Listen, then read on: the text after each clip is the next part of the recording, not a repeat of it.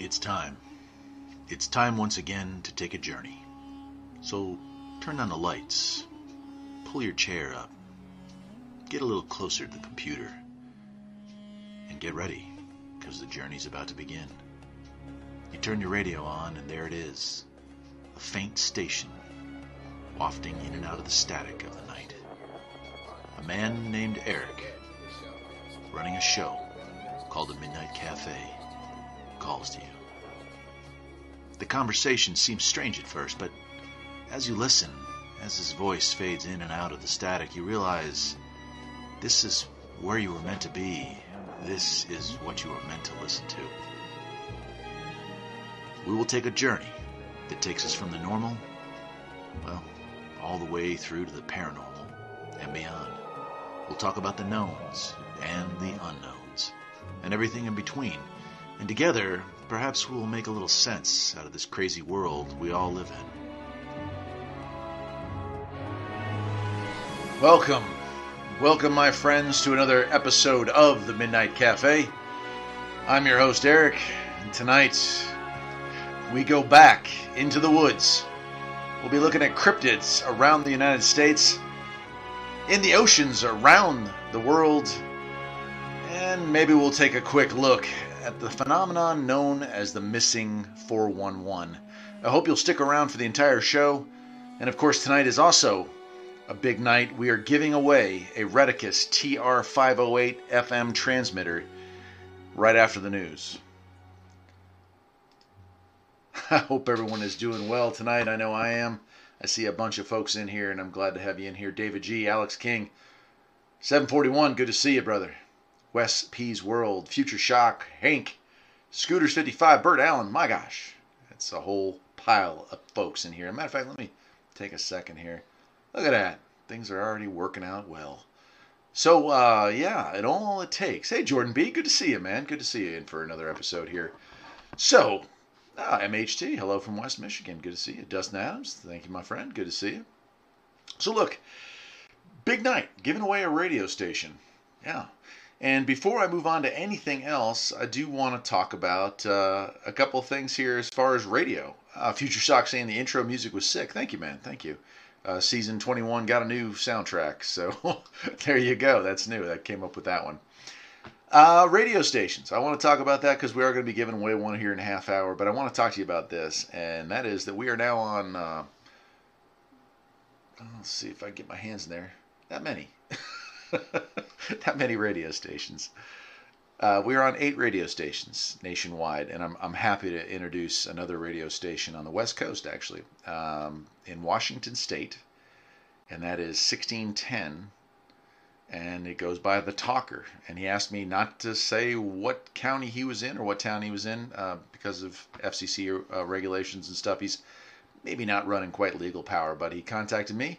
And that would be Tim. Tim, thank you very much for joining us. That brings us to 8 stations across the United States that carry the Midnight Cafe on our little Midnight network here. Beautiful, isn't it? Just a community radio network. And hopefully the winner of the radio will make it to number 9. And we'll choose to carry the show, or the reruns anyway.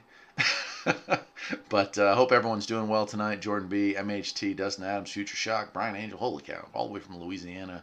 And New Hampshire and Michigan. Gosh, we're from everywhere. It's been an interesting couple of weeks. There are some things we're not going to talk about tonight. I'll let you guess what those are, and we'll go from there. But I do have some cool stuff in the news that I wanted to talk about. Mostly, this is kind of unusual. Military-related stuff, some interesting technological advances. And I'm going to start with this picture right here, which I want to pull up. And this is news breaking officially, which means this has probably been in production for some time, or at least in pre-production. This is a artist rendition of the military's 6th generation stealth fighter.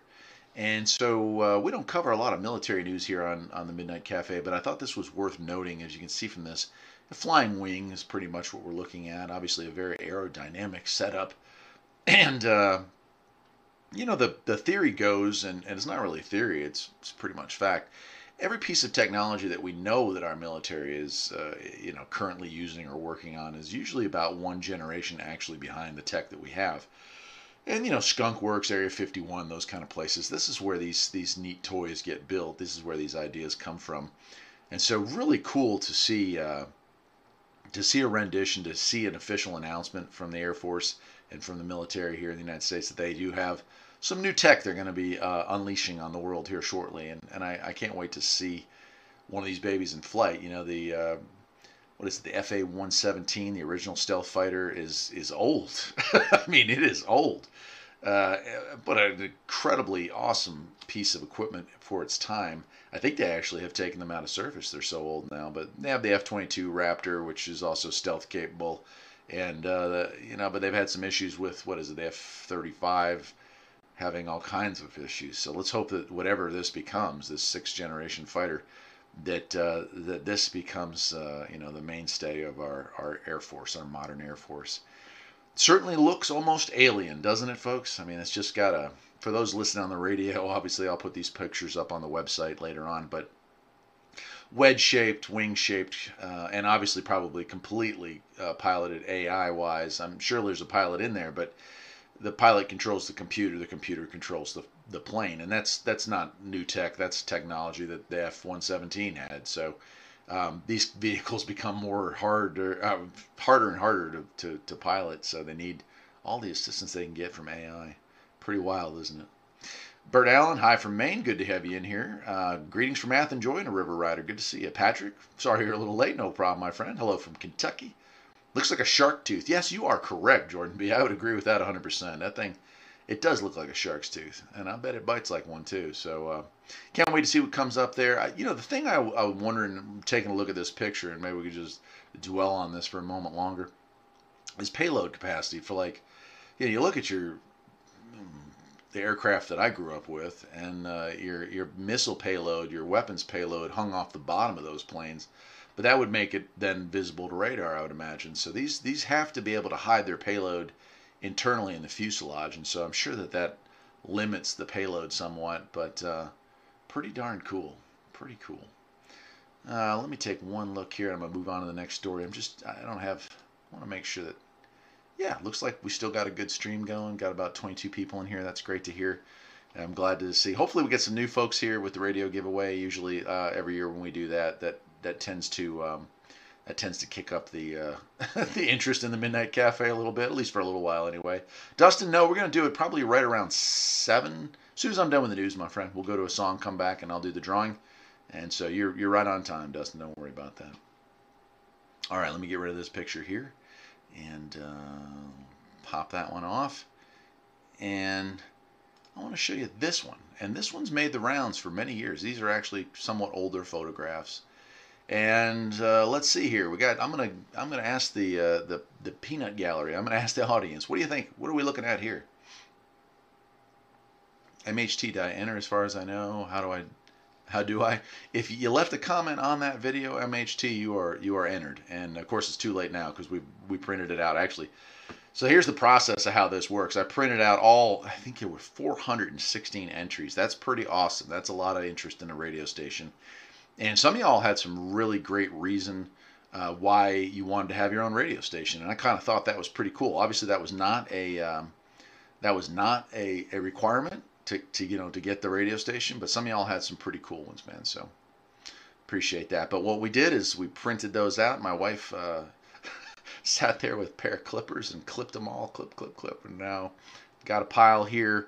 We went through that. We narrowed it down to about 40 by just stirring the pile and randomly putting about 40 of them right here in the old Farpoint Farms mug.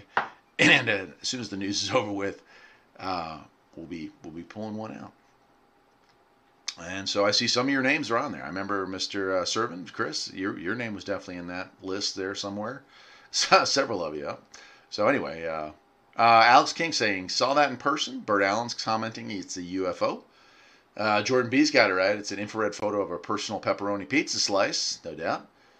No. Future Sock saying the stream is dropping. I hope not, guys. Gosh, please don't tell me I'm having issues. Oh, yeah. Oh, man. Tell me I'm not. Yeah, the stream dropped out here, but that's okay. Hopefully it comes back for y'all. Anyway, I'm going to keep rolling because obviously it's recording on my end. So here we go. This is actually a government plane. that they've also. This is the Astral, I think it's the AC3. So this has been something that has flown around down in the, probably around the world, I would say. But I'm glad to hear it. So 741, Michael Root, Chris all chiming in streams, going well. So this is actually a military plane that has been not totally declassified, but this is using some pretty interesting future tech. This does not use jet engines. This is not an airfoil.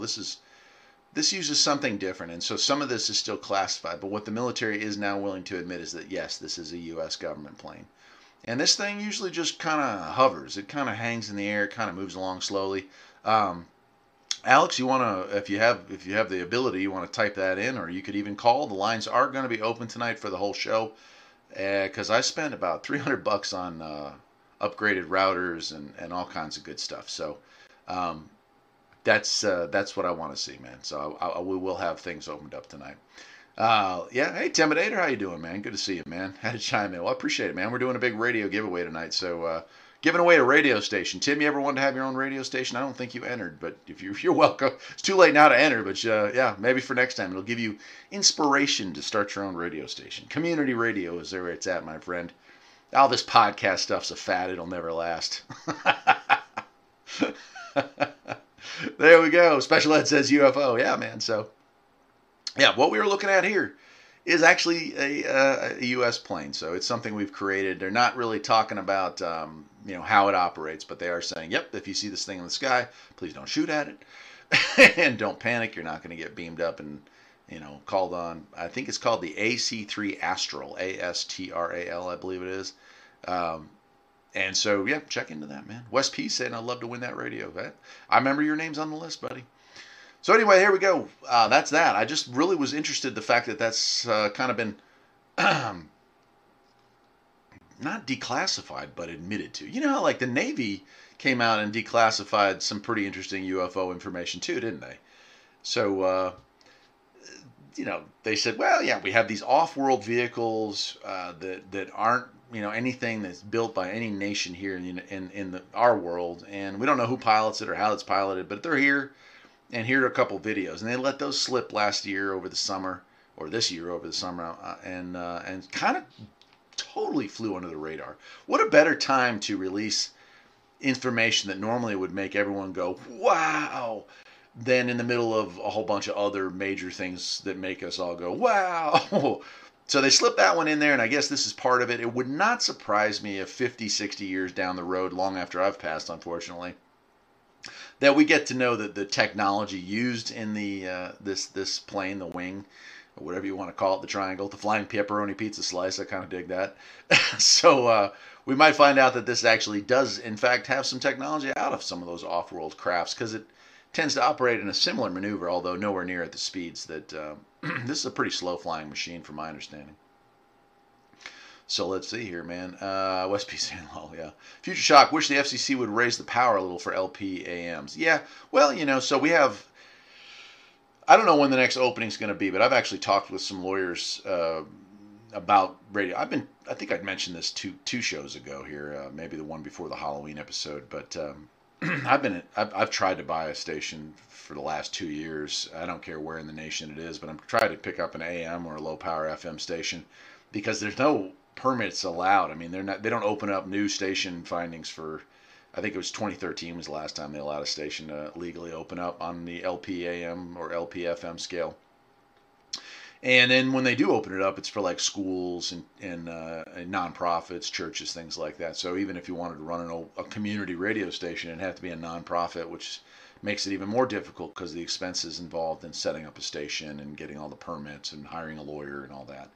So it's actually cheaper, I believe, in my part of the world anyway, to try to purchase an existing station and then rebrand it as whatever you want there. So that's been my plan here. And of course, if they ever do open up another window where they're issuing licenses, it'd be ideal for me to try to purchase a license. But in the meantime, I'm working with the Part 15 system, and we're starting this little network. I mean, it's kind of growing, 8 stations. So, Gandhi once said, you got to be the change you wish to see in the world. And I want to see independent news, and I want to see independent radio and I want to see that community radio come back. And so I'm doing my part to be the change that I want to see in this world. I'm starting those stations. I'm helping other people start those stations. And I'm helping make content to put on those stations. So I think that if you ever sit back on the couch or in your chair at night and you think, man, I wish the world was different. I wish it was like this or that. Go get up. Get up right then. Go look in the mirror and point at the guy or gal that actually can make that change happen. So, yeah, that's my rant for that. 556, good to see you in here, man. Future Shock saying part 15. Yeah, 100 milliwatts is nothing. You're right. But, you know, for a lot of hams, Future Shock, the 100 milliwatt limitation is kind of like this great game you get to play where you're like, how do I get the best range out of this? And I get with the AM station I have, which is 100 milliwatt, and I've stuffed it as high up on the roof as I can. I try to keep it as legal as humanly possible with antenna and ground wire lengths and all that stuff. Now I can get about a mile and a quarter with that thing. Back in flat area, you know, outside of Raleigh, I was getting close to 2 miles with that Hamilton Rangemaster. So it certainly is possible to do better.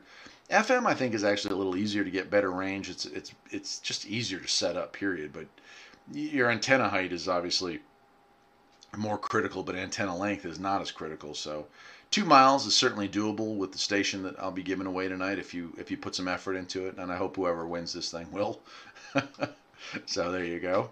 All right, let me get off of this picture here. And this is kind of our space news. I don't have anything from Elon this week. SpaceX has been kind of quiet. Elon is sick, apparently, or not sure what he has. He's taken a couple tests, and no real results come back on that yet. So he's a little, I don't know, he's gone crazy for a couple days here, but that's okay. Everyone does that sort of stuff.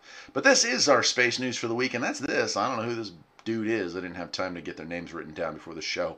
You know, I do have like 4 other jobs, right?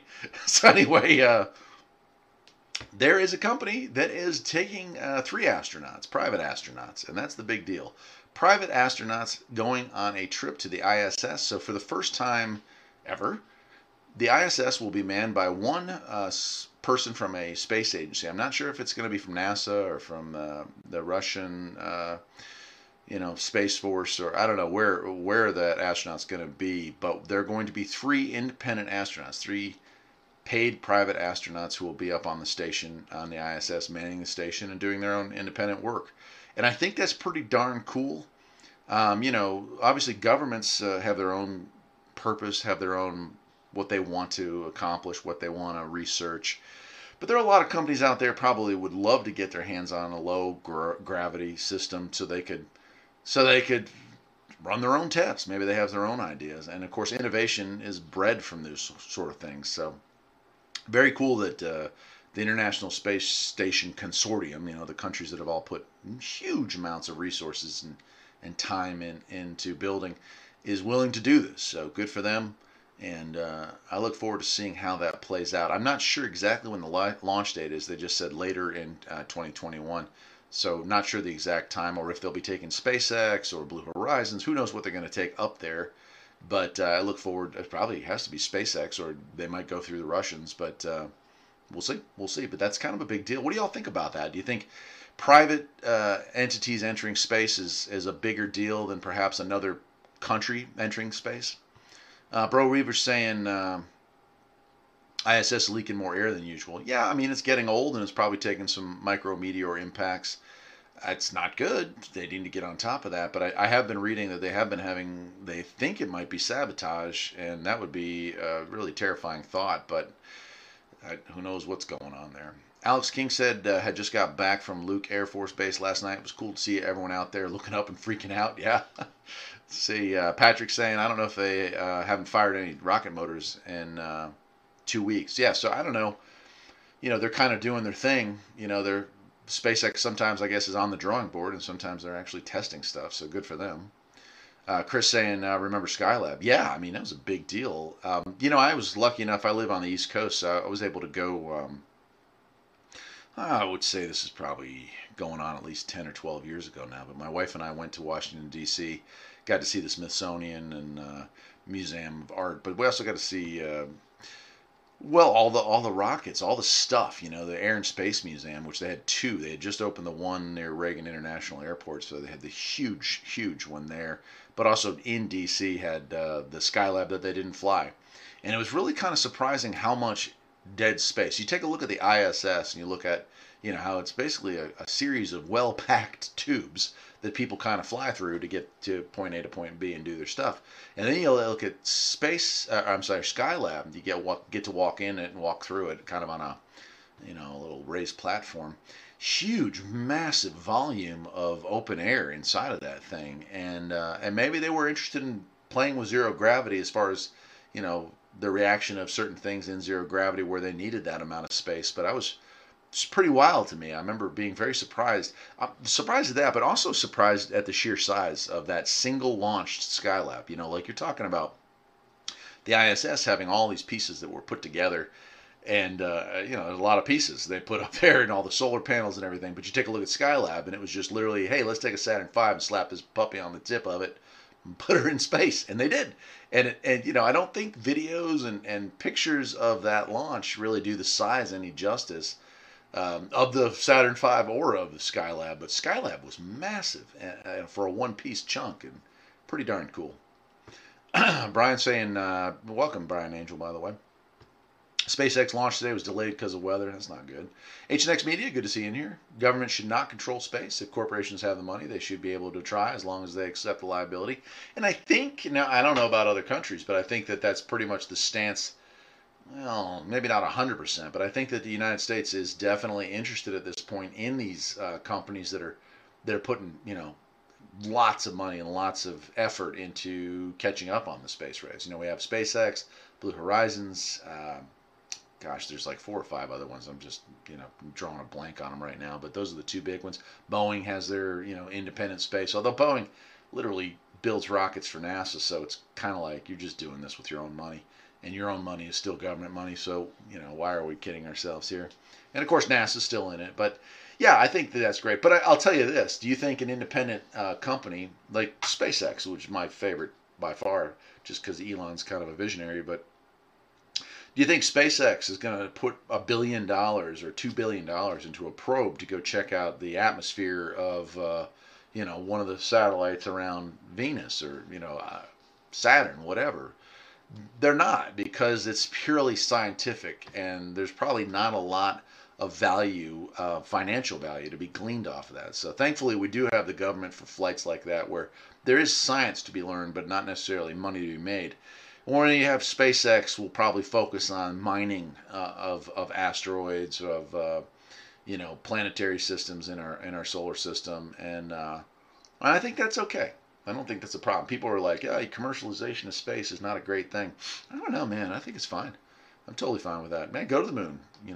Mine all the helium-3 you need to get to wherever else you need to go. Find an asteroid that's literally made out of gold and mine it and crash the entire world economy if you have to. But do it in the pursuit of getting out and getting farther out. So I'm cool with that. Kyler Gilbert, sorry, my man. Good to see you in here. I don't know if I had you on the show before, but glad to have you on board. Was that what I saw last night? I was at a football game and I thought I saw a shooting star. I live in North Georgia. There have been some reports in Raleigh and across the eastern seaboard, but around, it'd be northern Georgia, would be probably in that South Carolina, North Carolina. There were a lot of objects seen burning up in the atmosphere, but they were almost slow-moving burns. So I think what we may have been seeing was a satellite that broke up and was deorbiting itself over our sky, because I got a lot of reports. Actually, I got some emails, and I actually got a message on the BBS about that. So, yeah, I think that's what was going on. Although no confirmed reports. Nobody's chimed in officially on that.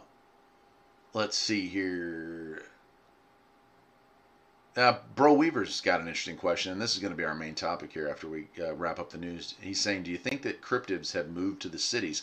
I think in some cases, yes. I think that the underworld, the tunnels under Nevada, the tunnels, in sewer systems in any major city, or the subway systems in any major city, certainly lend themselves for animals or whatever to hide. And there's plenty of very frightening documentaries on the people that sometimes, people who have pretty significant mental issues that want to, get away from society and choose to live underground. So if they're down there, why wouldn't something else find a way in? Scary things live in caves, and those tunnel systems are some of the largest. They're man-made, but they're still some of the largest caves in existence, right? 741 saying space is expensive. It will be good to see some competition to help lower those costs. Most definitely. And Musk with his reusable rockets, in fact, all of them except for NASA coming up with reusable rocket designs now, they have figured it out. You can thank Elon for that he put the money into making it work, and now that he's made it work, others know, hey, this is an investment and worth doing here. We can use reusable launch pads, reusable launch craft, I should say. So that's going to be a big deal, I think, going forward. Let's see. H&X Media says the funny thing is SpaceX can drop $1 billion and not blink an eye. They'll make it back 100 times. Yeah. But, like anything, jeez, man, think of all the big companies that have failed. You still have to take into account, and I'm sure they do, that at some point everything they make will be obsolete. So they have to stay on top of it.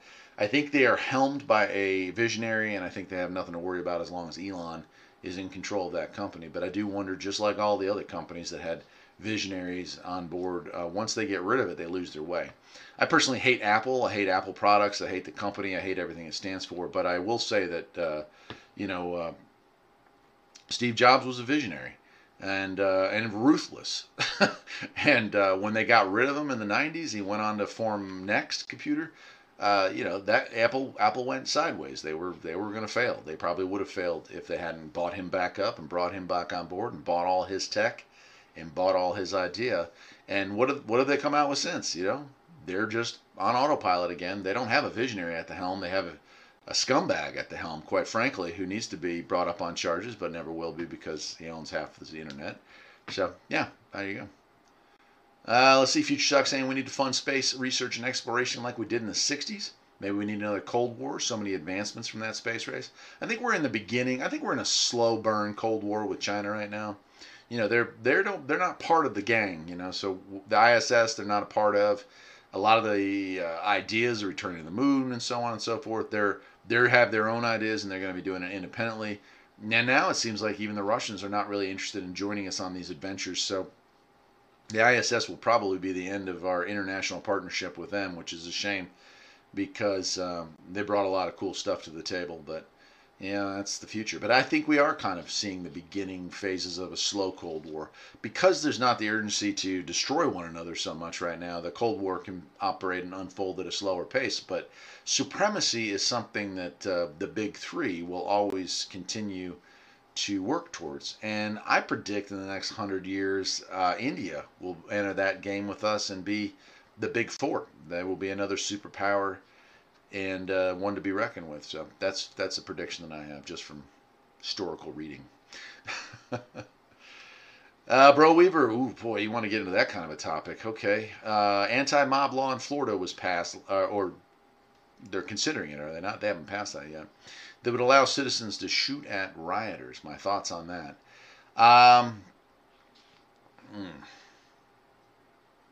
Yeah. Slippery slope, right? And it goes back to self-defense laws, period. When are you in fear for your life, right? There certainly are times when, if an angry mob of people is beating on your car, attempting to pull your family out of it and beat you or kill you possibly.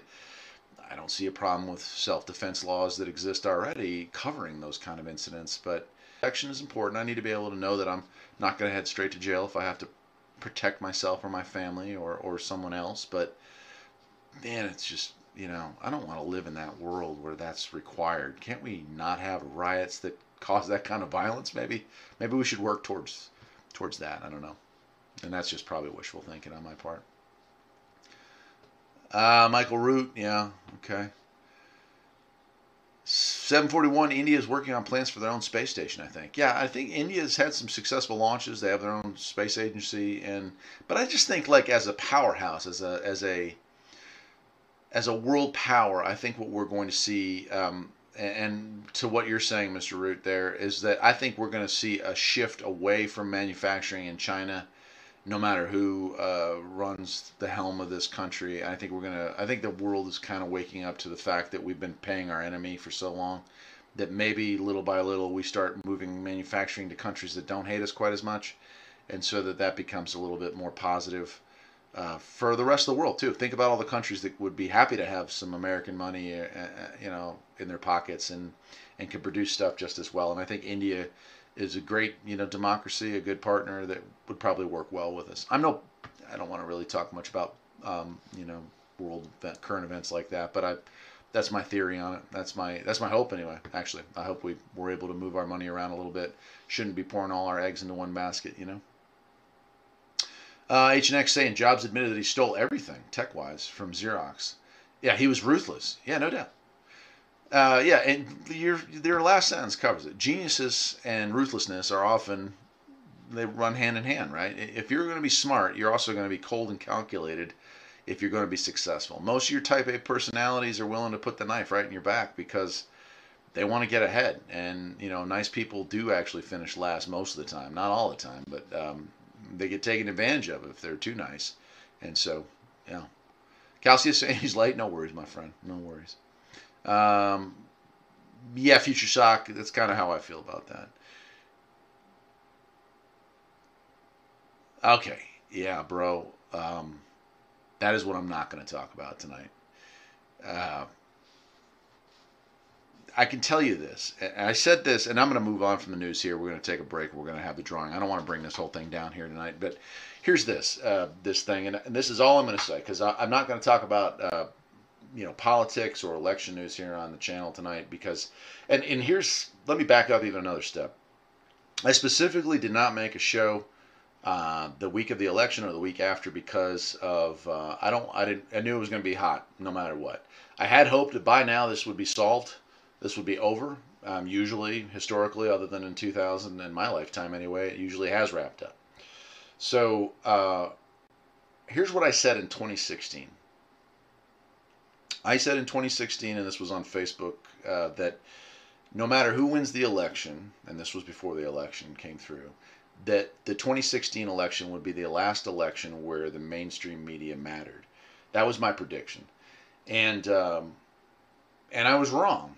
It turns out the 2012 election was the last election where the mainstream media mattered, because we have the internet. We have people who do podcasts, who do radio shows, who do internet shows, who do blogs, who do posts, who have followers, whatever, Instagram, and I don't really follow a lot of that stuff, but so I really felt like the sway was there. So this time before voting happened, I said no matter who wins, this will be the last election where we have faith in our electoral process. And again, I have to come forward and say that I was wrong. It was the last time. And that's all I want to talk about on that, guys. So that's it. I am not taking sides on any of this, so please understand. But I want to have some fun, and we're about to have some fun. So we're going to be talking about, after the commercial or after music here, the commercial breaks are for the stations, and for the music for the rest of y'all, we're going to play a song, and when we come back, we're going to have that drawing right here live. And I hope that you guys are ready for a cool show about cryptids here in North Carolina, in the East Coast, the West Coast, the Southeast, the Northeast, Canada. Who knows? We're going to talk about all of it. I am opening Skype here, too, after the drawing. And if the winner happens to be listening tonight, you're welcome to call in right then and there. But I'm going to open up Skype after the fact when I get back from this break.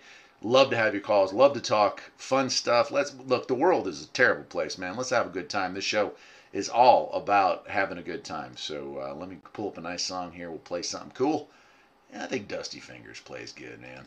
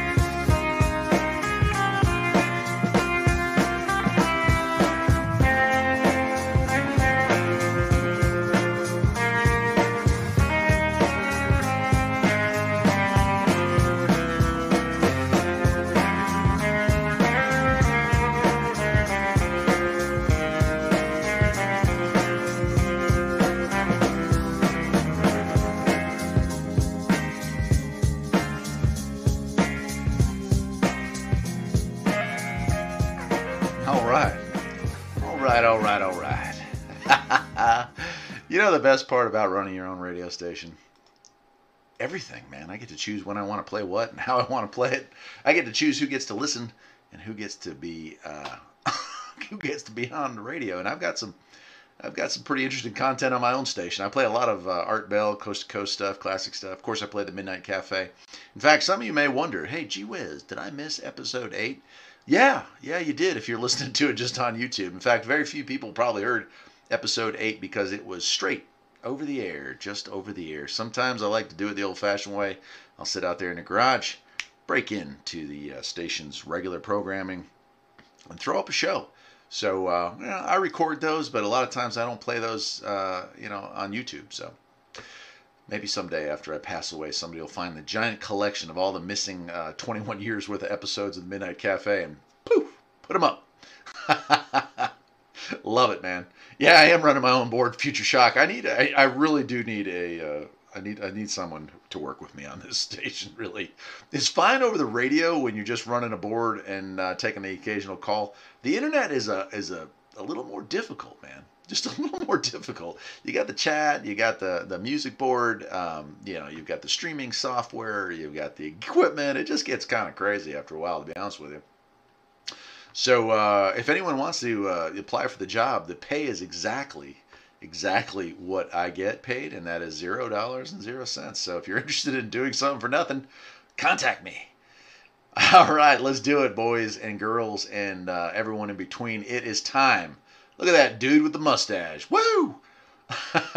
We're going to give away a radio station right now. And that is the Redicus TR508. Timidator was asking, how do you enter? Unfortunately, it is too late. I had put up this video on the other channel. And I got 400, I think it was 16 or 18 comments. People interested in getting the station. So good. Hopefully one of y'all is going to get it. So, hey, Quadrajet King. Good to see you in there, man.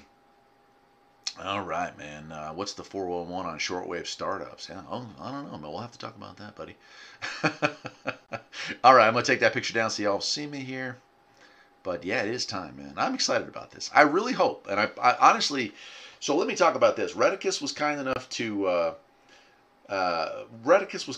send that to me. So, I had bought the TR502, which was a 15-watt radio station. And that was for my buddy down near Raleigh there, and he's running that to this day. I did a video on it. They really liked that video. And then, a couple months later, I made a short video. I bought this, $20 Redicus, I think it's the TR115 shortwave receiver, just a little basic receiver. And they got their eyeballs on that, and they reached out to me, literally the same day and said, hey, how would you like to review a product for us? And I don't like saying no to those kind of things, especially if it's a decent product from a decent company and they make decent products. So I said, sure. And they said, would you make a video on this? And I was like, man, I already did a transmitter video, but we talked about, the idea of maybe I'd make a video, go through the unbox and go through a demonstration of how it works, but then I could give it away to somebody. Would they be cool with that? And lo and behold, they said yes. So I'm hoping that other companies reach out to me and will allow me to do the same thing, because we'll do a lot more giveaways in the future if that's the case. So I got this, if you've seen the video, most of you probably have if you're sitting here right now.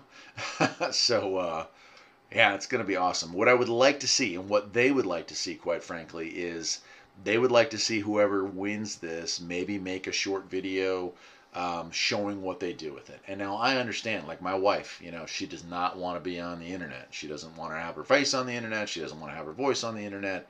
So every week I try to get her to come on the show like she did when we were just a radio show, and she's just not having it. So I get that that you might be, hesitant to put yourself out there.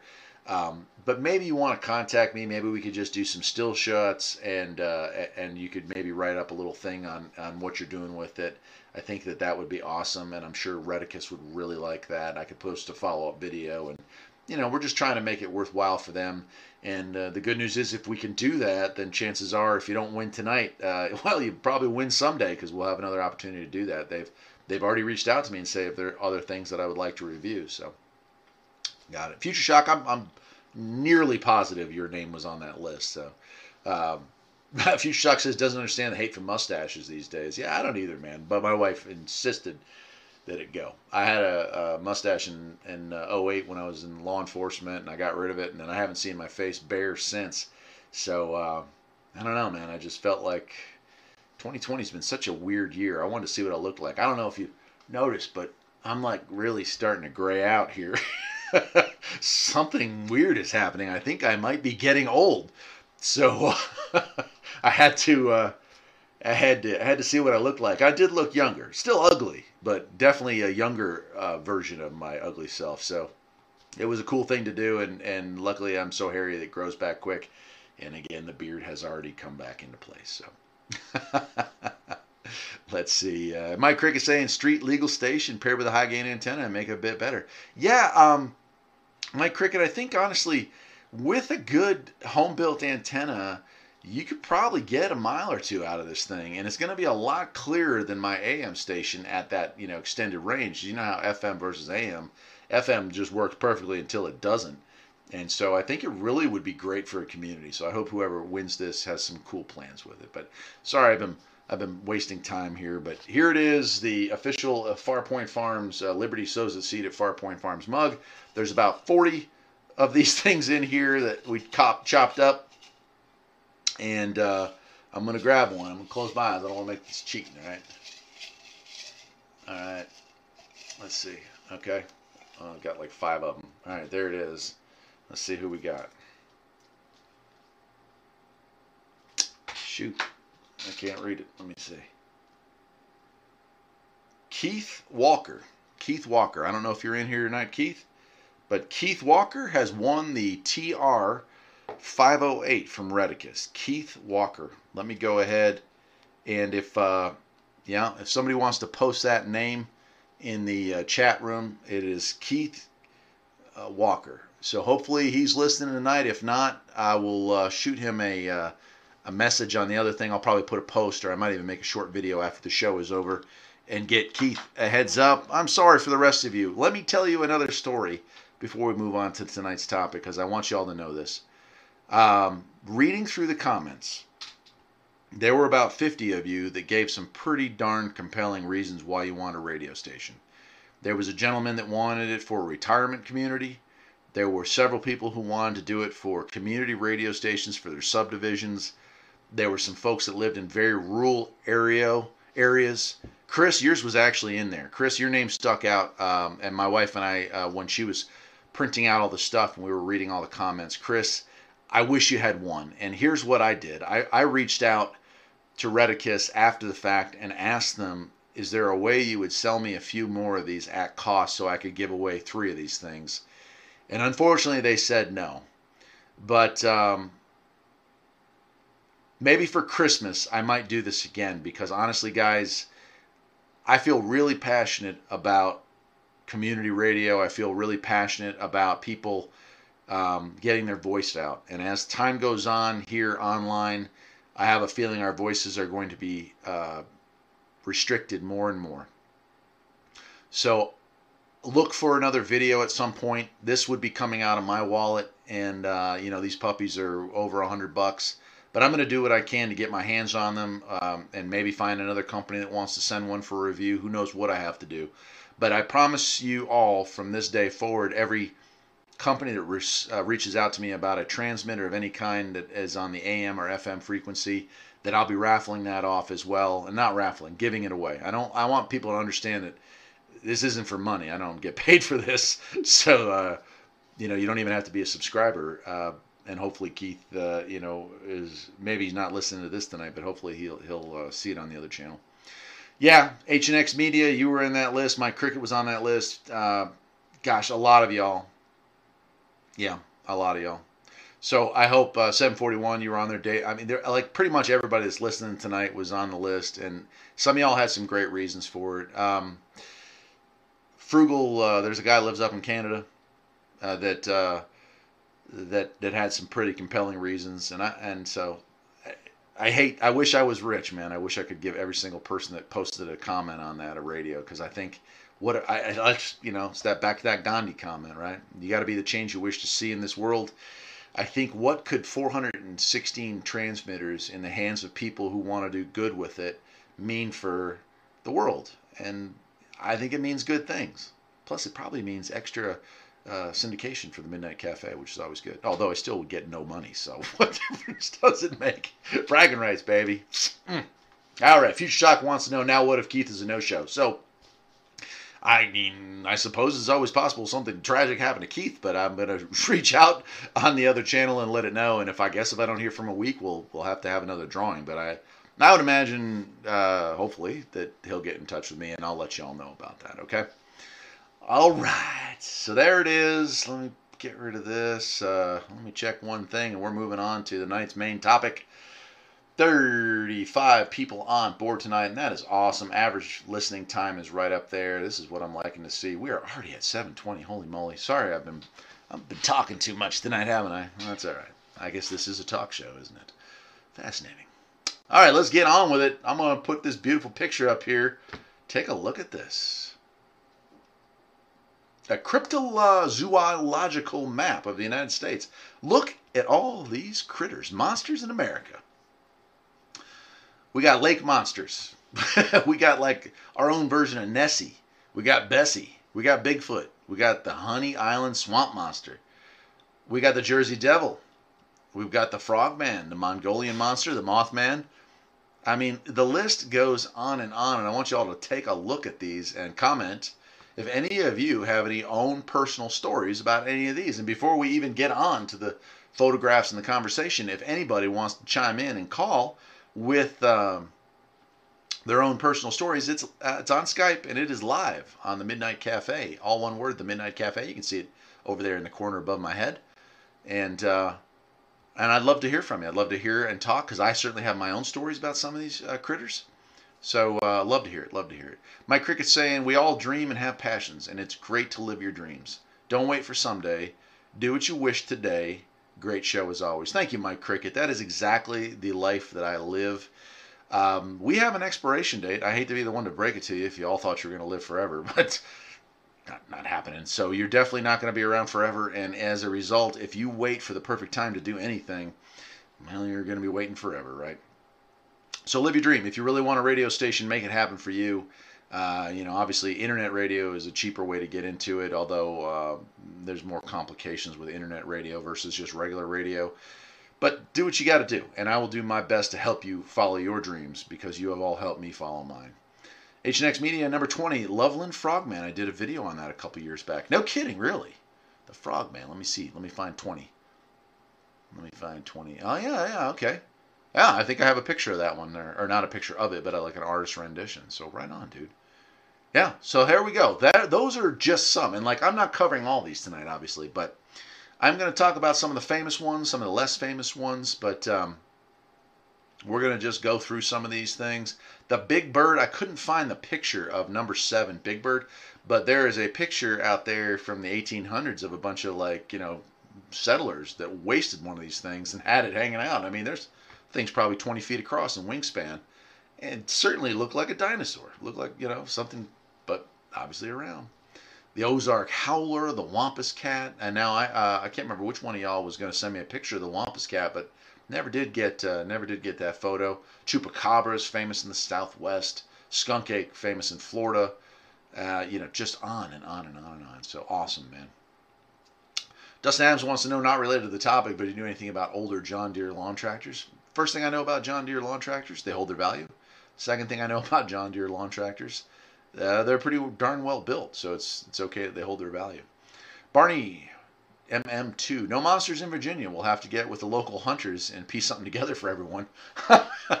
There's something out there, buddy. I'm telling you, there's got to be. Probably a little bit of the Mothman bleeding over from Jersey, right? Jordan B., I once thought I saw a chupacabra while traveling in Peru, but it turned out they have a breed of hairless dogs that are just hideous looking. Yeah, I can't imagine. Like, I've seen pictures of like cats without, their fur, like the Egyptian cats, and they look like wrinkled aliens. So I bet you the hairless dogs are probably not too far off of that.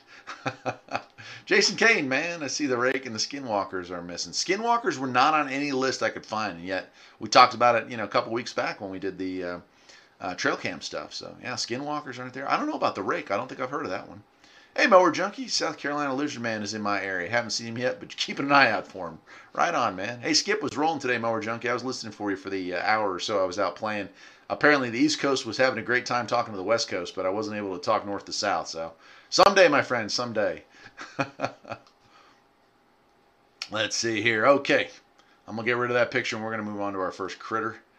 And let me go here. The Beast of Bray Road. Who's heard of this one? Urban Myths and Legendary Creatures.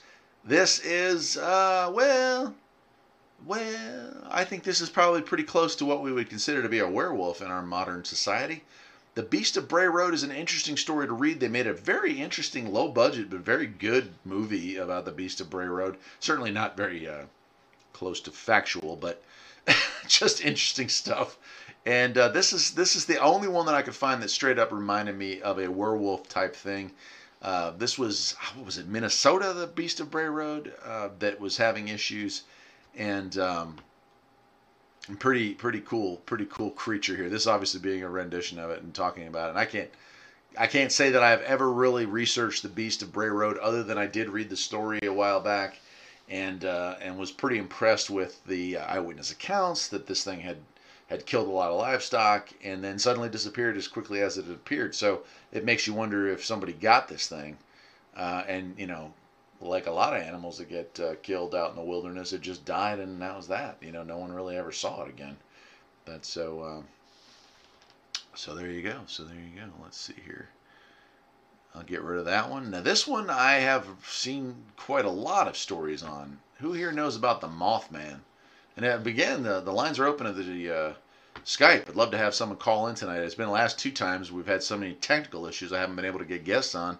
But the lines are open. If anyone who wants to chat, it is a great time to call. So the Mothman here in this picture, this is not what the Mothman looks like. But the Mothman story, I mean, there's law enforcement involved in that. There was a lot of documented evidence about the Mothman going on in the 60s in Jersey. And it's amazing that it really didn't go, anywhere. Again, it was like such a big deal for, what was it, a few weeks. And then suddenly, that was it. It was gone. Never to be seen or heard from again. And of course, maybe it's still out there. Maybe it is still scaring people. But I haven't heard anything recently on the Mothman other than, reenactments and movies and such. But the Mothman's an interesting story. If you haven't looked into the Mothman, you really owe it to yourself to check it out. It's pretty darn cool. H&X says he tries to get to the Mothman Festival every year, but he didn't go this year, of course, because of the global catastrophe, no doubt. Future Shock, he's talking about mowers again. Sorry, guys, I'll let you all have your conversation there. The Jersey Devil, yeah. Throw-up's talking about the Jersey Devil, yeah. So I've got some pictures of that too, and I have a couple of these pictures that I roll through here tonight will be stuff that I tell you my own personal stories of, and so there is some pretty scary stuff in the woods at night, no doubt. Jason Kane saying the Mothman movie was actually pretty crazy in a good way. Yeah, I don't know. I've certainly read about it. I think I've seen a couple of reenactments. I don't know that I've seen the actual movie on it, but the Mothman is an interesting story. I mean, the factual story anyway does have law enforcement to back it up. No photographs, but eyewitness accounts. When you think about somebody maybe trying to scare a community, you're going to have an isolated thing, and then nothing happens, and you never really get any kind of reinforcement from law enforcement. But this was a story that certainly had enough different characters, people who didn't know each other, all reporting similar stuff, that it really makes you wonder. It really makes you think that that there was something to the Mothman. Now, what it was or where it moved on to, who knows, man. So very interesting.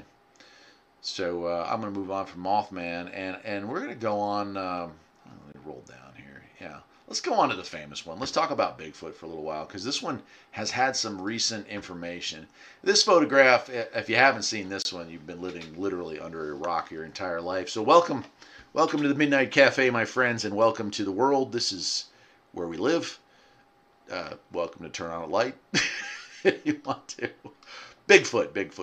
This is the original, 17-second clip. Here's a beautiful still photo from it.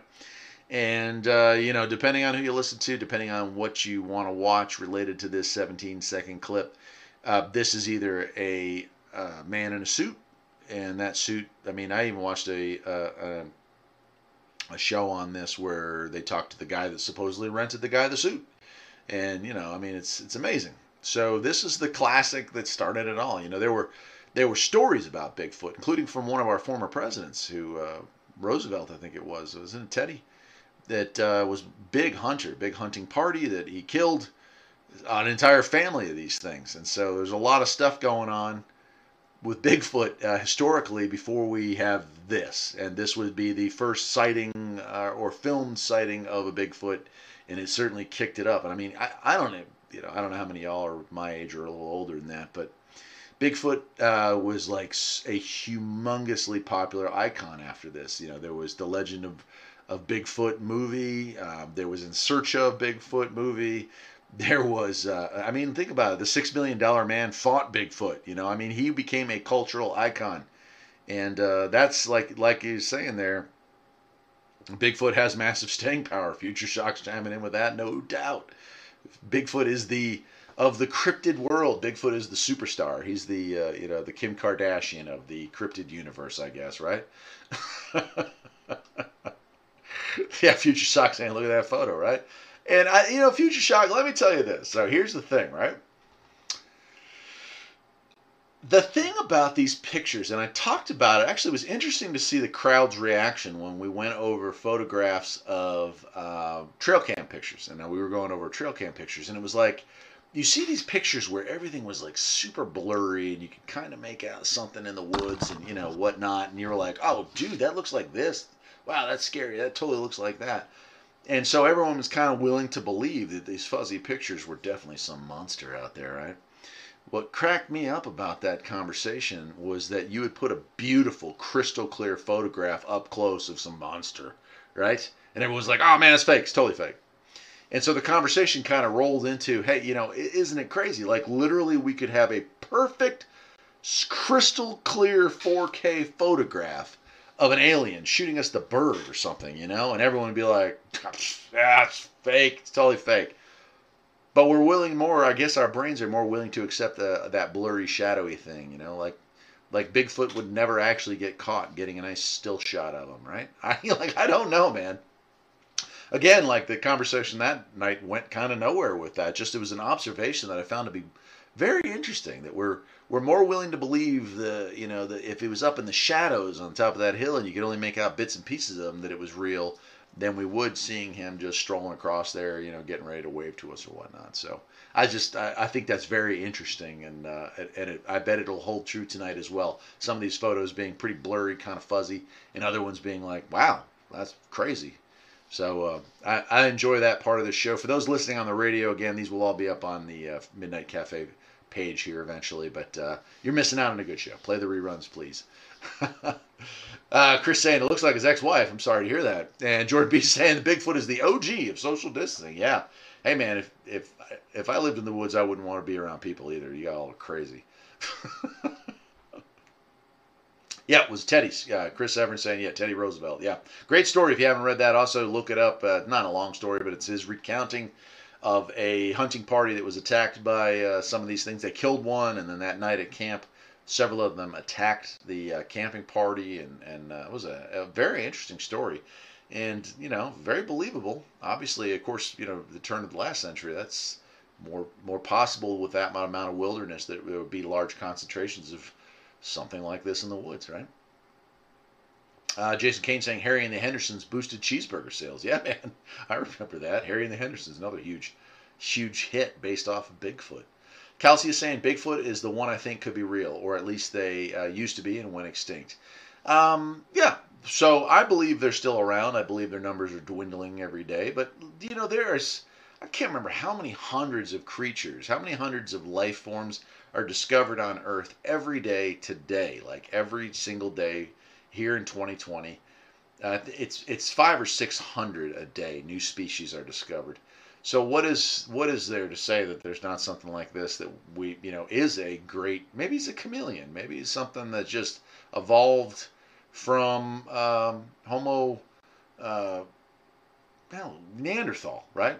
We're Homo sapiens, and Neanderthal were certainly walking the earth with us at the same time. Maybe this is some kind of an offshoot, that evolved in a totally different way, didn't do well, near extinction, but has learned to hide from us because we have eradicated them whenever we can. So these are theories. I have no idea, obviously.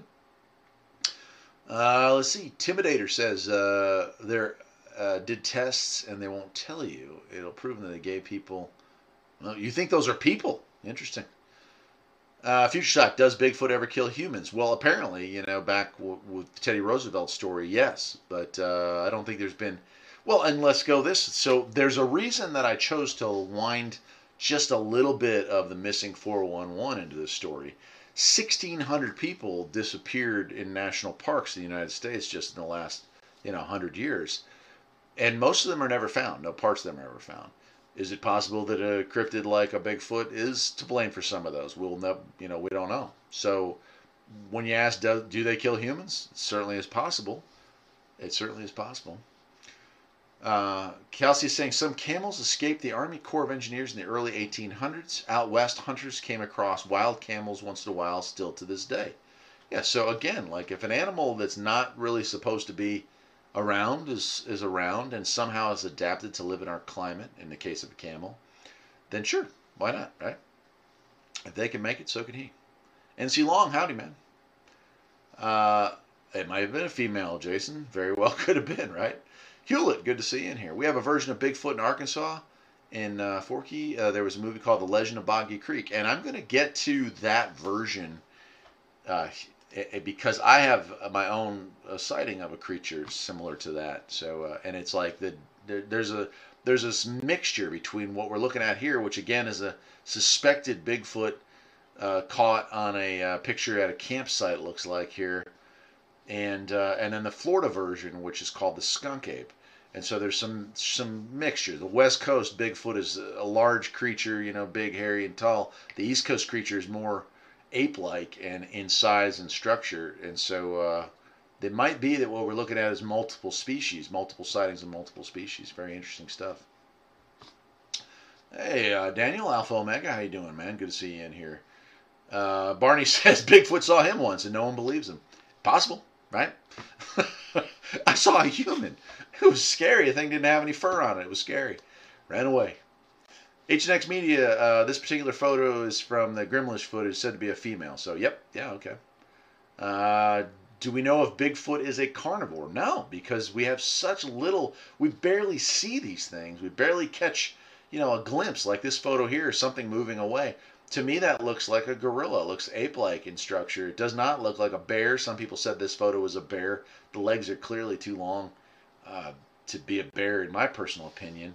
But so look at that. We've got this interesting photograph here to look at and discuss. And we don't know. Omnivore would be my best guess. Just like humans, we'll eat a little of everything. We'll eat whatever is ideal. If we're going to survive. I think animals that do well are omnivores, right? Eat a little of everything. Look at dogs. They eat just about everything. It's not to say they're not 100% predator, but that would be my uneducated guess on that one.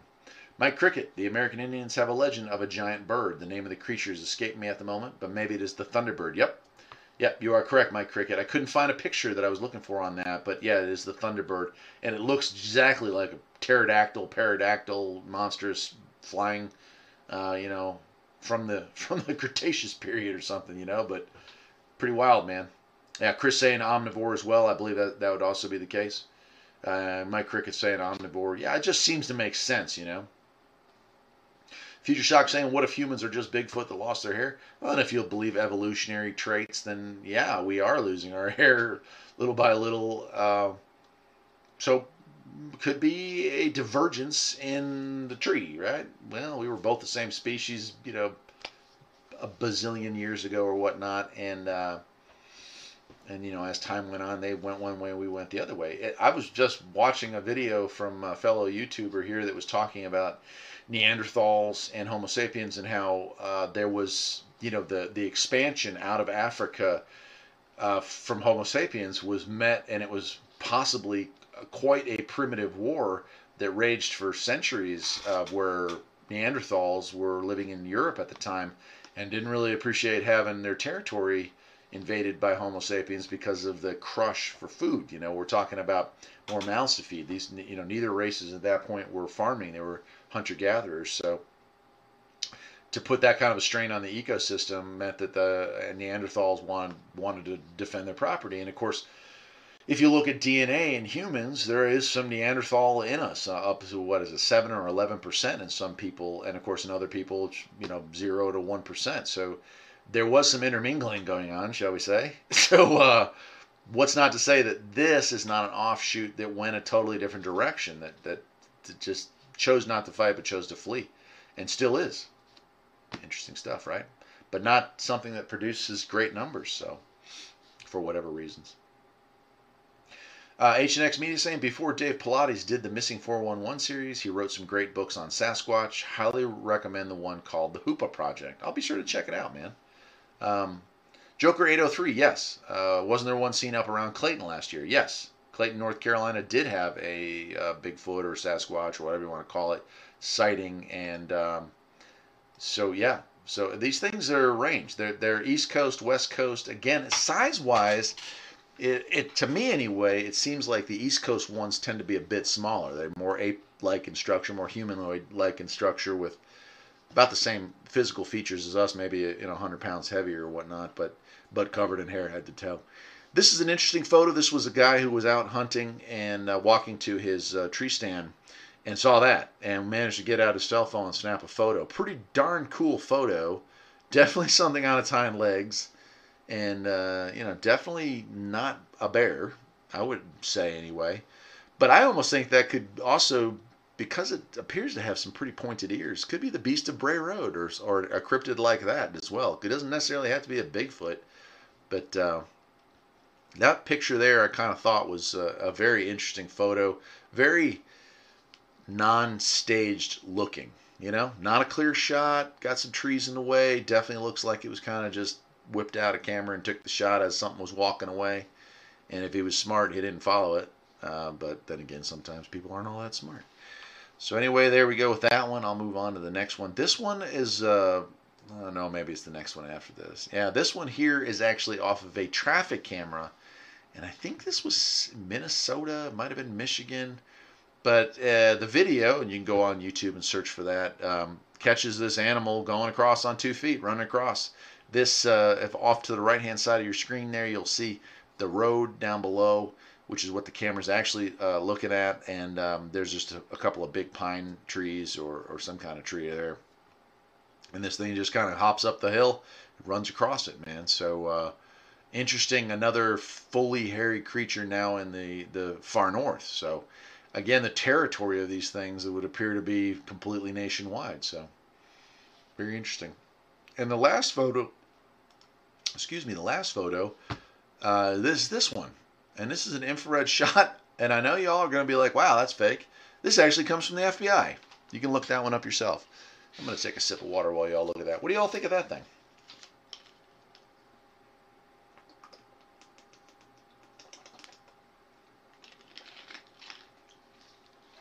All right. Yeah, the road was off to the right, Chris, on that last picture. And like I said, there's a video of it moving across. But, show prep time here. I usually give myself about an hour and a half to, put together a show. You guys can't. Some of you might know me a little bit outside of my YouTube life, but you can't imagine how much time I don't have in the day.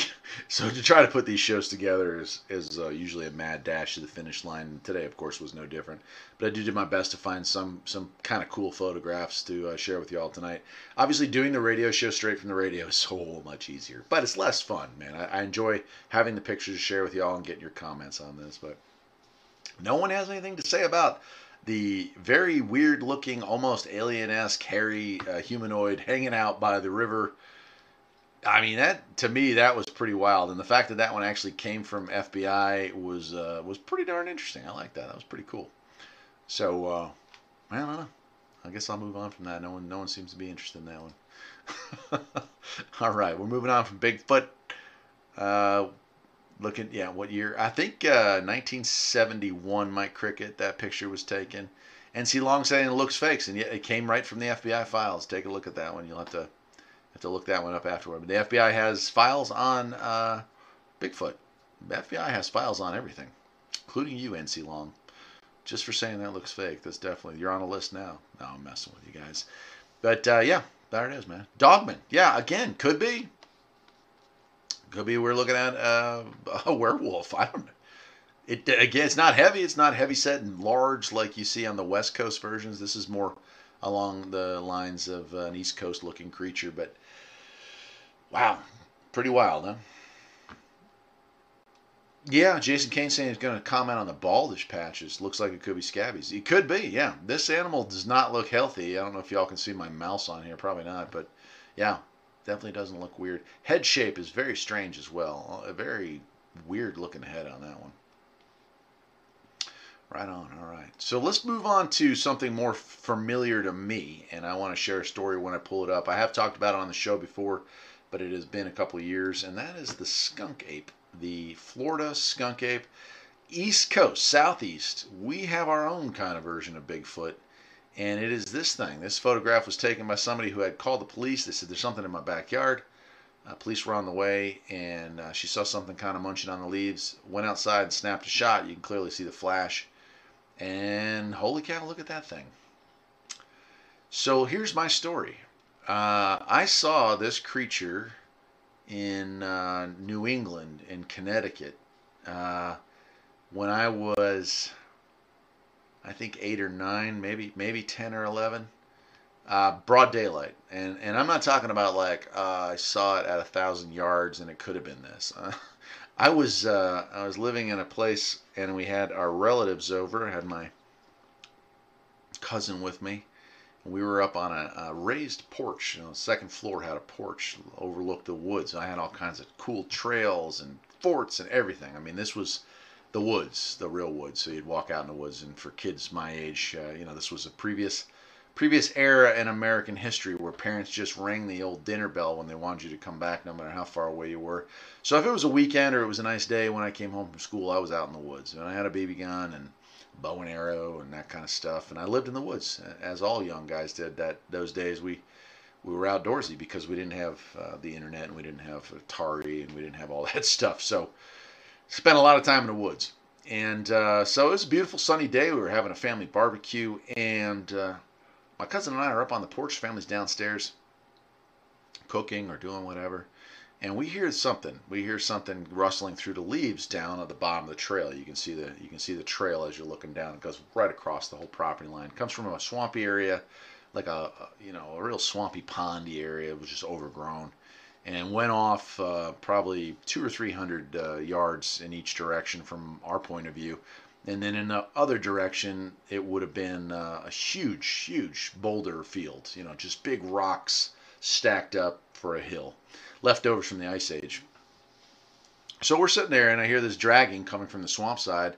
My neighbor did have a dog, and so I thought, oh, the dog's got something, or the dog's hurt. So we kind of looking down there, and out from the brush, from the peripherals, comes a gray-brown critter like this.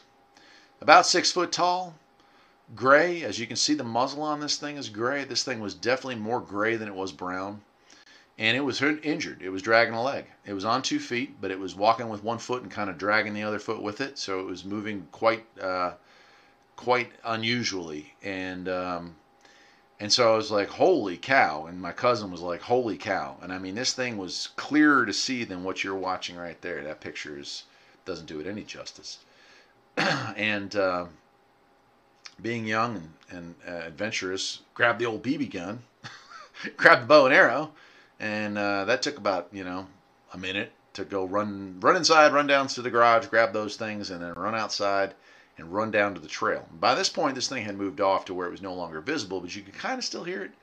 But the trail that I had cut down there, you could see the leaves had been pulled completely away, completely up as this thing was dragging its feet. And so we followed the trail, followed it. Of course, we were a little nervous. Like, it was amazing, the adrenaline rush and the excitement got you there quick into the woods. And then once you were down there and you realized that what you might be coming across, a BB gun and a bow and arrow, probably would not have dealt with, then all of a sudden you kind of get a little nervous. But what we came up to was the rock ledge, those huge boulders, lots of cool caves, and not deep caves, but 10, 15 foot deep caves where these rocks were just stacked on top of each other when the glaciers melted off. Stuff that I had adventured in many, many times before and built forts in, and usually you find snakes or raccoons or whatever in there, but you really wouldn't see anything larger than that normally. Well, the trail ended there, so obviously whatever this thing was had climbed up it or was hiding in it, and that became more of a little bit. I think both of us got pretty spooked, and so we went up maybe 2 or 3 tiers in the rocks, and then we lost our confidence to go any further because every time you climbed up the rocks, you were exposing yourself left or right to a place where something could be hiding, and neither one of us really had the interest of getting our faces eaten off that day, so we called it a day. And I only lived at that place for less than a year, but I every time I was out in the woods, I was looking for it again. Never saw it, never heard it, and I spent every day. I camped out there on the summertime. If it wasn't raining, I was camping out. So I mean, it was.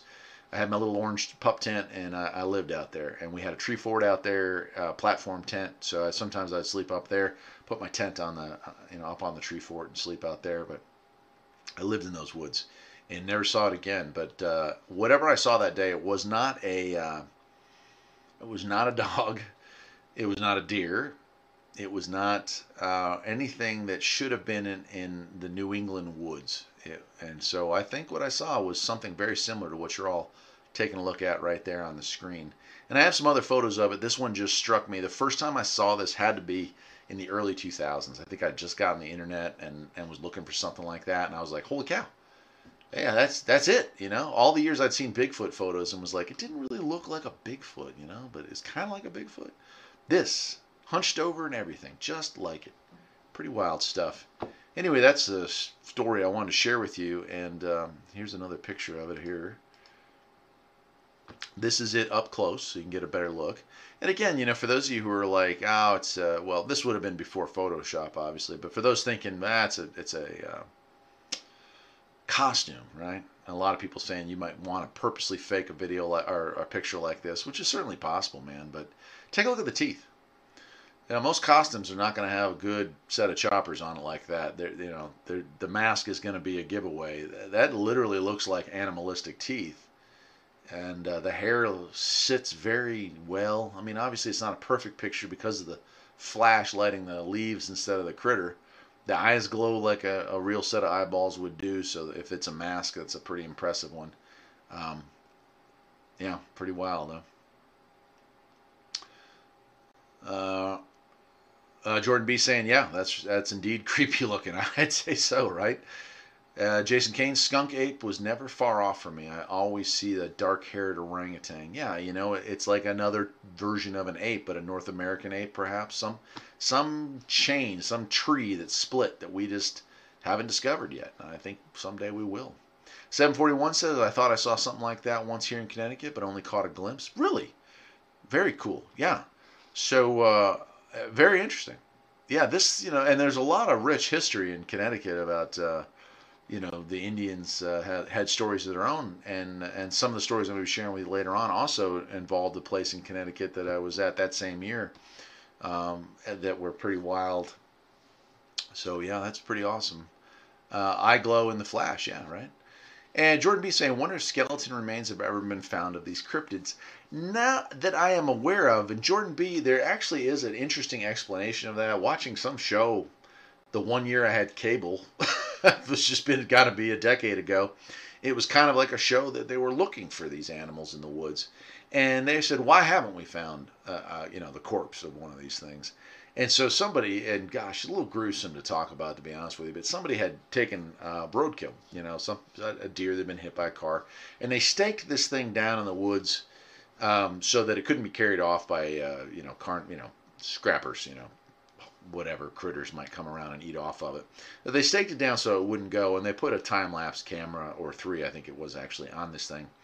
And it was no time at all before it was basically nothing left to find, The bones get scattered by the little things once the big things come in and eat the big stuff off of it.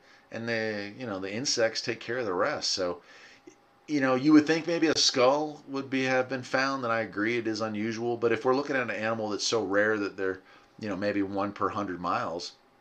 Well, let me put it this way. There's bobcats and mountain lions in the area I live right now. I've spent a lot of time in the woods here. I've never seen any kind of animal fragment from either one of those.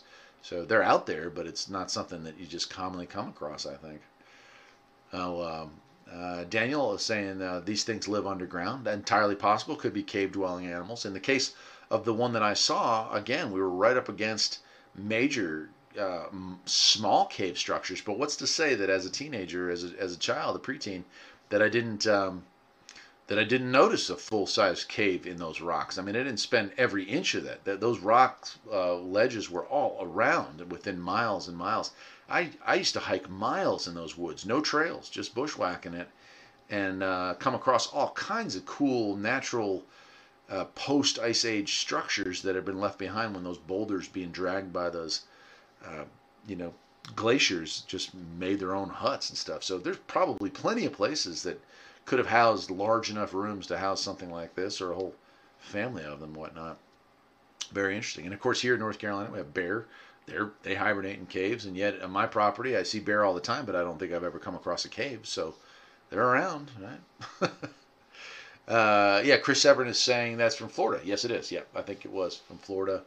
And that's what when I saw that and thought, oh, that's Florida. And they're saying it's like a southern thing, but I saw that all the way up on the northeastern part of the country. So that just kind of makes it even more interesting. That my theory is that these animals or variations of these animals are East Coast and maybe North specific, and then maybe West Coast specific, where you have the full size larger Bigfoots on the West Coast and the skunk ape style on the East Coast, and probably something totally dissimilar in the north where the cold weather is. So. H&X Media saying Bridgewater Triangle in Massachusetts is a hotbed for this type of thing. And George, you saw that show. What are the odds of that, dude? That's crazy. Yeah, because that's, how obscure. Yeah. Harry and the Hendersons quote, ever see a baby pigeon? Right. There's a lot of things that we don't see that exist that we don't think twice about. So I think it's not that far-fetched to think, well, we haven't seen a body because we just haven't seen a body. With the strength of these things, they could have boulder-type entrances to underground layers. Yeah, you're talking about where they could actually move stuff to get in and out of. Entirely possible, yeah. Which may also explain some of the 411 stuff. If these things are carnivorous and they, snag a human every now and again, the reason we never find any parts of the humans is because they've been dragged to an underground layer to be, eaten later on. So it's kind of harsh to think about that, but I suppose it's possible. Here's another photo of one taken down in Florida as well in the Everglades, and this one's moving. Clearly not a bear. On its hind feet, walking, looks ape-like to me. So again, some kind of offshoot perhaps. So I won't spend a whole lot more time on it because I do need to wrap this up here about 8:30, 8:45. We're going about that's a full 2 hours. It's amazing how time flies here on the Midnight Cafe, isn't it? So we're already at 8 o'clock. Man, it's crazy. I was going to go watch Svengoolie. I hope you all realize the dedication that it requires for me to stay here for the extra half hour, because the Beast from 20,000 Fathoms is on tonight, and that's a classic Ray Harryhausen flick. Anyway, going to turn that one off here. Last one of the skunk apes. This one's really, really kind of blurry. Taken from a highway, many witnesses. That last shot, Chris Severn, right on, dude. Good. Thank you for the info on that. And this photo, just another swampy. Well, not, I don't know if it's swampy, but flat area in Florida. Definitely got the palm trees. And again, this a little harder. This could be a lot of things, but just wanted to throw it in there as I found that. And yeah. So that's the end of the skunk ape story. And now I want to go to the next one, and I'm hoping that 741, you might have some stories on this one. And this is has to do with like the Devil's Triangle. A lot of places on the East Coast, and I apologize if I'm not familiar with this being a West Coast phenomenon as well, have something that talks about the Devil's Triangle, the Devil's Den, the Devil's Glen, the Devil's Circle, the Devil's whatever. And most of them involve a goat man, the devil, pretty much is what we're looking at. And again, that area in Connecticut that I lived for that short amount of time had a Devil's Glen or Devil's Den or something to do with the devil And the story there locally was that in this area, which was a nature preserve, which is interesting as well when we think about the missing 411, that most of these missing cases go from areas that are state or federal parks. Here was a state park, I guess it was, that had the Devil's Glen or Devil's Den. And it had a story of a man slash goat, hooved human. And that was a dangerous thing that killed settlers, that was, ran rampant back in the day. And so the goat man story really stuck with my head as a young man. And I didn't know about this story until after my sighting with the skunk ape. I had, seen that, and I kind of did some research, which back then meant going to the local library. And so I went to the local library and, looked for books. I can remember the female librarian that was there. And gosh, it was such a different era in history. Asked me all kinds of questions and helped me find books on the subject, and talked to me about the history. And when she couldn't think of it, she found microfiche, and we looked up old newspaper articles from when the town was fresh and new, and stories about this stuff. So we spent a whole day. I mean, it was right out of a movie, looking up this stuff. But the goat man, the Devil's Den, the Devil's Glen, the Devil's Triangle, the Devil's Circle. Pretty much everywhere you look in East Coast lore, you're going to see stories that involve the devil and a creature, a horned beast, a hooved animal that is half man and half goat. So I love to hear if any of you have any of your own stories from your locale about this. But I wondered, after doing all this research, if the animal that I saw could possibly have been what would have been referred to as the goat man. Did I see the devil? Or what the people, that settled that area thought was the devil back then. Imaginations can go wild. So maybe somebody saw a creature that didn't fit anything that they had seen before, and they gave it, maybe some extra things that it didn't really actually have. Maybe they imagined the horns, maybe they imagined the hooves. This thing definitely had fur that would remind me of a goat, that kind of scraggly, grayish, hair. So certainly could have been, right? So Barney's saying same here with Sven. Yeah, I understand, Barney. If y'all got to go, you got to go, right? I don't blame you. My show is not that exciting. Chris Severin says the missing 411 mentions that many disappear with ominous names like the Devil Mountain, Peak Pass, etc. Yeah, exactly, right? Locations, yeah. So very, very true, right? These you can't help but wonder, are these names that are given in our historical past here in the United States given by people who had encounters with these things and were like, dude, don't go up on that hill. Don't go up there. There's some crazy goat man up there. It'll rip you to shreds. Or they just knew that bad things happened. Whether it was goat man or not, what was going on up there? What was happening? Here's a rendition of one from a book at the turn of the 19th century. Look at this thing, dude. It's crazy. H&X Media saying many places with the name of Fayetteville or derivatives of have paranormal phenomenon. Fayette happens to derive from the term little fairy. No kidding. I had no idea. Very interesting.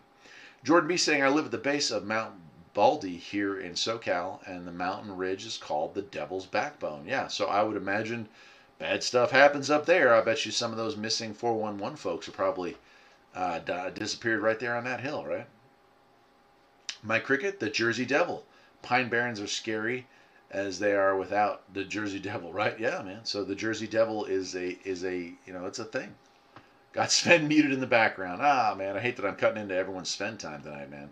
And I should push this show back to 6 o'clock. I try to actually do an hour and a half show. So here's some radio stuff that you'll never realize is real. The Midnight Cafe is supposed to run an hour and a half because that gives the local stations that carry it time for bumpers, time for news, time for station identification, and time for their own commercials. That bumps it out to 2 hours. So anytime I go long, that messes with everybody else's stuff. A lot of them just literally cut the feed when they need to go to those things because I don't do station breaks the way I'm supposed to. But a lot of times people rebroadcast this stuff. They'll cut it up the way they need it to be. But there's some information you may never have realized. All right, let's see here. I'm going to take another picture here to get that one off. Goat man. This one we showed. This one we showed in the trail cam photo, and people were fairly well convinced me that this is actually, and I do see a body in this picture, or it looks like a body, that this is actually from like a haunted house thing. But boy, what a great picture. And this one brought up that conversation of if you saw this, if this was a real photo, my guess is no one would ever believe it because it's just too darn good, you know. But that is a scary picture. Whoever made that costume, excellent work. That is an excellent, excellent picture there. I want to share that again because it was good enough. All right, and here's another artist rendition of the Goat Man. I think that was just cool, cool artist rendition of it. All right, unfortunately, I'm going to skip over the sea creatures, and we're going to move on to the chupacabra. And Jordan B., you were talking about chupacabras. Let me go ahead and get rid of that picture there. Chupacabra. So Jordan B., you said you may have seen something like this, but it turned out to be a hairless dog. And if we look at this animal, you're not too far off. You know, this is I mean, it's like a three-dimensional artist rendition. It's obviously not a painting. It's obviously not real, but it's, I guess, the closest that somebody could come up with for what we were looking at. And so this is what a lot of the photographs I was able to find of the chupacabra did look like a hairless dog, did look similar to this, where we have a dog-like creature, although the claws appear to be slightly longer. This one has some spines, although some of the pictures don't show any spines sticking out of their back like that.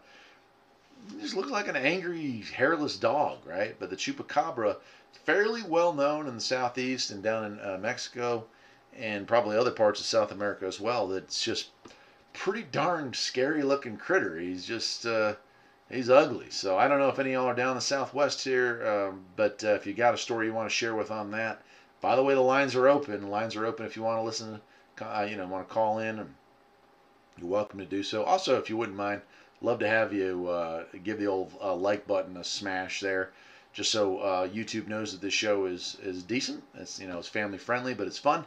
And it talks about some pretty cool stuff that you probably don't hear too much on other stations, man. So, yeah. So there's that. That's an artist rendition. Let me go ahead and show you a genuine photograph. Oh, there's another.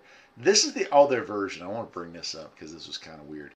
So some of the people that refer to the sightings of a chupacabra refer to a two-legged, tailed, lizard-like creature that sucks the blood out of animals.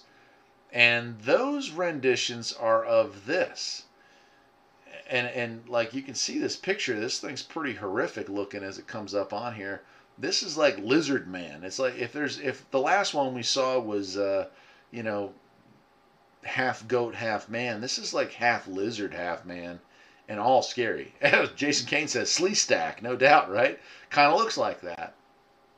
And the next picture that it's an artist rendition that I got of this style of chupacabra is even more amazing to me because it's really lizard-like, and so I have heard some of the sightings. I remember listening to some Art Bell episodes that covered the chupacabra, and there were some pretty interesting stories that revolved around the lizard creature type version instead of that dog-like creature. So very interesting. Nancy Long saying, I was told there were chupacabras around southwest New Mexico when I was a kid.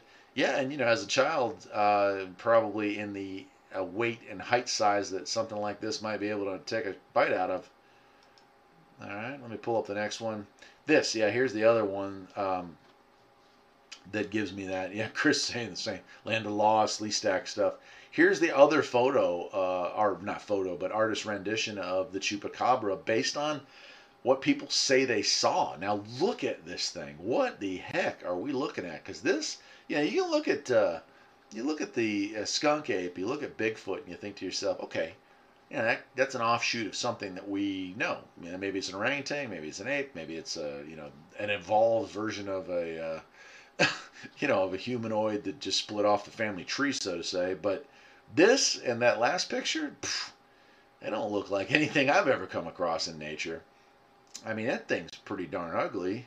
Certainly is dangerous looking, and I really hope that whoever it was that came up with this rendition here was straight up lying about it, because this doesn't look like anything that should be on Earth or that ever walked on Earth.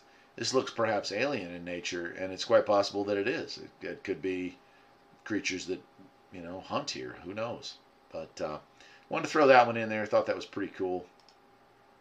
And here is a photograph of a chupacabra, or someone who claims they captured a chupacabra.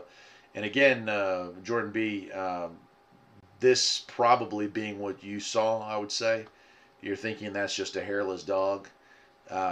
And I don't know what it is. Obviously, it's a good capture. It doesn't look fake, but it is so blurry. It's so hard to say. Are we looking at a hairless dog? Are we looking at maybe a deformed deer or something like that? I mean, there's a lot of things that could be. I will say it doesn't look all that dangerous. It just looks like a dog-like creature. Of course, if we're looking at livestock, then it probably is dangerous because a dog is dangerous to livestock, right? Jordan B saying, yep, that's what he saw in Peru. Right on. Okay, so yeah, that's it. So we might be looking at a breed of hairless dogs here, but I did want to throw that in there because it was the only picture of, of one that was real. The rest of them were artist renditions, man.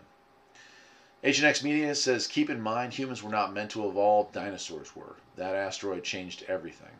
Interesting. Very interesting. Okay, let me get rid of that one. This is weird. Okay, so this one I had never heard of. Never heard of this. I'm calling this the Devil's Den monster. And here's a genuine photo of it. To me, it looks very dog-like, except for the tail, which looks rat-like. And it has horns like a deer might have.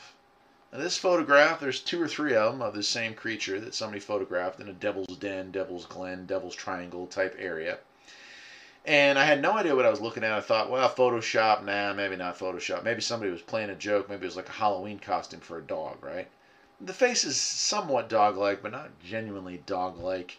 Yeah, a little German Shepherd-esque to it, but the hair is more just straight mutt, I mean, it's just kind of a little of everything. An interesting creature.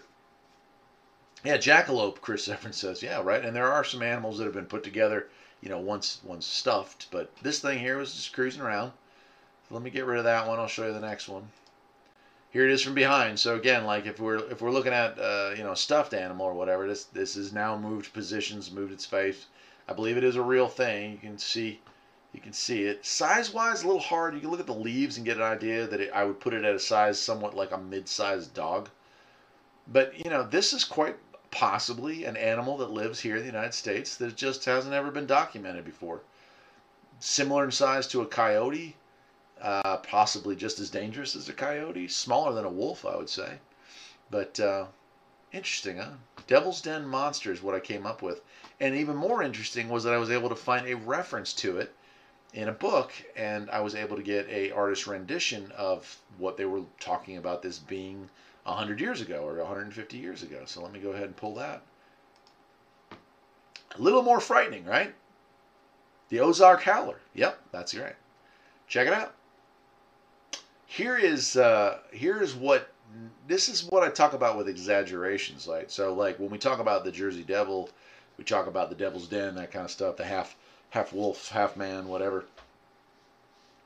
A lot of times, especially 100 years ago, when there wasn't a whole lot of interaction with people outside of your clan, so to speak, these stories might have gotten a little embellished. So someone may have seen the critter we just saw, which was kind of like a cute, friendly, half-sized version of a German Shepherd with horns, and said this thing was crazy. It was like a giant, glowing, red-eyed bear with huge horns and massive claws, and it tried to kill me. But luckily I was able to run away. And so we end up with a picture like this, the Jersey Howler. So check that out. Isn't that interesting how we go from that picture there, and I'm going to go back to the original, to this right here. And we very well could be talking about the very same animal, the Ozark Howler. Isn't that interesting, huh? Mike Crick is saying it's funny that creatures are always found or by themselves, never a herd or a pack. Well, and I think that probably helps them stay so isolated from us, so they haven't been discovered, because a solitary creature that hunts privately, that lives a solitary life, like that animal is certainly not an alpha in the food chain. I mean, I can't imagine, unless it's a baby. But that animal probably survives as an omnivore, probably is a opportunist hunter, and I would say the size of that creature, from the looks of the leaves around it, we're looking at an animal that maybe eats, mice and rats and squirrels and chipmunks and stuff like that. Maybe a rabbit, but that does not look like an animal designed to take down deer. And it may have developed those horns as a defensive mechanism because it's not much of a predator. And it is in competition against things like wolves and coyotes and whatnot. And so it needed to have a leg up. But I think that is why. If these things were pack hunters, we'd probably know about them because you'd see a lot more of them because they'd be far more successful. So imagine if you're not a successful hunter and you're just hanging by a thread. And so the numbers of these might be less than 100 worldwide for all we know. And that may explain why we don't see many of them. But I mean, somebody saw it. Somebody saw this one, and like it didn't even seem to take off. Look at it; it's almost looking right at the camera, like, "Oh, what do you want?" So pretty cool, pretty cool.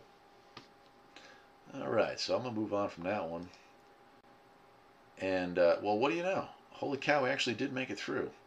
Right on. Well, guess what? I think I'm going to wrap it up. I think we'll skip the missing 411. Other than I'm just going to pull this picture up and give you some thoughts to think about. So all the critters we have seen tonight, these were land-based animals here in the United States of America. And this right here, all these little dots you're seeing on the board, those are missing people. Those are clusters of people who have disappeared around America. 1,600 in national parks since they started keeping records of that. 1,600 people who went for a hike. Most of these were very skilled. It's not all of them. And then they just disappeared. Most of those 1,600 people have never been found. No record of them have ever been found. They just disappear. And are any of the animals we have looked at tonight, part of that? Are they part of the reason why this has happened? Are they being taken by Bigfoot? Are they being eaten by chupacabras? Are they being killed by giant thunderbirds? What is taking these animals? We'll look at that another week. But tonight, I think we're going to call it a night. None in Texas, yeah. Isn't that interesting? And you look right through the center there, right through the. Pretty wild, isn't it? But boy, look at California there. Holy cow. Pretty wild.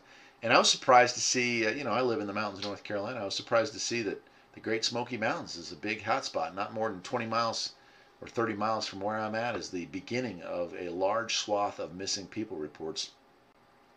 So, there's along the eastern seaboard, plenty along that Appalachian Trail, right? They just never come back. Pretty wild, isn't it, folks? Guys and gals, it has been a great episode. This is episode 9 of our 21st year on the air. I hope everyone had a great time. Congratulations again to Keith Walker. I'm going to shoot a quick picture off and let him know on the other channel before I call it a night and go watch Svengoolie myself. And thank you to all of you who entered. I wish I could give you all your own FM radio station to start your own change in this world. If you would be so kind, perhaps you would want to shoot me a comment on the other page. I'll put a post up there. And let me know what next topic you'd like to talk about. I think we'll probably do one more show before the end of the year and round this season of the Midnight Cafe out with 10. Well, actually, we started off earlier in the year, but I started the official third season here on YouTube in, I think we started in June, didn't we? So that's it. Thank you to all of you. I'm going to go ahead and play a little song on the way out. You guys continue to talk. I'll answer some texts here if you want me to. Those listening on the radio, enjoy it. You'll hopefully find the Midnight Cafe again. And thank you. Thank each and every one of you for coming and being a part of the show tonight. Take care.